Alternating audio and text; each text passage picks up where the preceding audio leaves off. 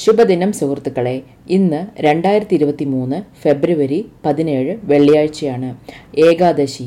Nifty ഇന്നലെ താഴ്ന്ന നിലയിലെത്തി. ഇന്നലെ ഏകാദശിയായിരുന്നു. എന്നാൽ നിഫ്റ്റി ഉയർന്ന സ്വിംഗ് ഉണ്ടാക്കി. 2023 ഫെബ്രുവരി 20 നിഫ്റ്റി 17,724 മറികടക്കാത്തോളം കാലം നിഫ്റ്റിക്ക് ബുള്ളിഷ് ബയാസ് ഉണ്ടാകാം. മഹാശിവരാത്രിയും അമാവാസിയും സാധാരണമായി ഊഷ്മളമായ ദിവസങ്ങളുടെ തുടക്കത്തെ സൂചിപ്പിക്കുന്നു. ഇന്നലെ ഇന്ത്യൻ മാർക്കറ്റ് വ്യൂവിൽ ഞാൻ പറഞ്ഞിരുന്നു, 18,129 മുകളിലുള്ള ഒരു ATPക്ക് വലിയ ഷോർട്ട് കവറിംഗ് ട്രിഗർ ചെയ്യാം. ATP 18,128 വരെ പോയി, പക്ഷേ 18,129 കടന്നില്ല. നിഫ്റ്റി 100+ പോയിന്റ് ക്രാക്ക് ചെയ്തു. 2 മാർച്ച് നിഫ്റ്റി ഫ്യൂച്ചറുകൾ 18,247 ഉണ്ടാക്കിയത് 18,256 കീ. 18,256-ന് 9 പോയിന്റ് താഴെയാണ്. ഓർക്കുക, എൻ്റെ വലിയ ലക്ഷ്യങ്ങൾ ഞാൻ പറയുമായിരുന്നു. അടുത്ത മാസത്തെ കരാറിൽ നമ്പറുകൾ ആദ്യം സംഭവിക്കും, തുടർന്ന് ഈ മാസത്തെ ഫ്യൂച്ചറുകൾ, തുടർന്ന് സ്പോട്ട്. 3.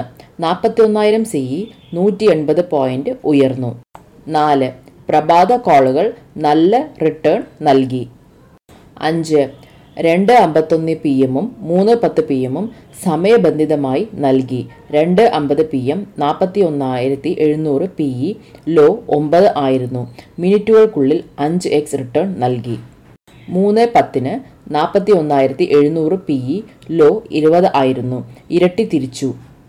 41,500-ന് അടുത്ത് BN സ്പോട്ട് ക്ലോസ് ചെയ്തതിനാൽ 41,700 PE 10 മടങ്ങ് തിരികെ നൽകണം.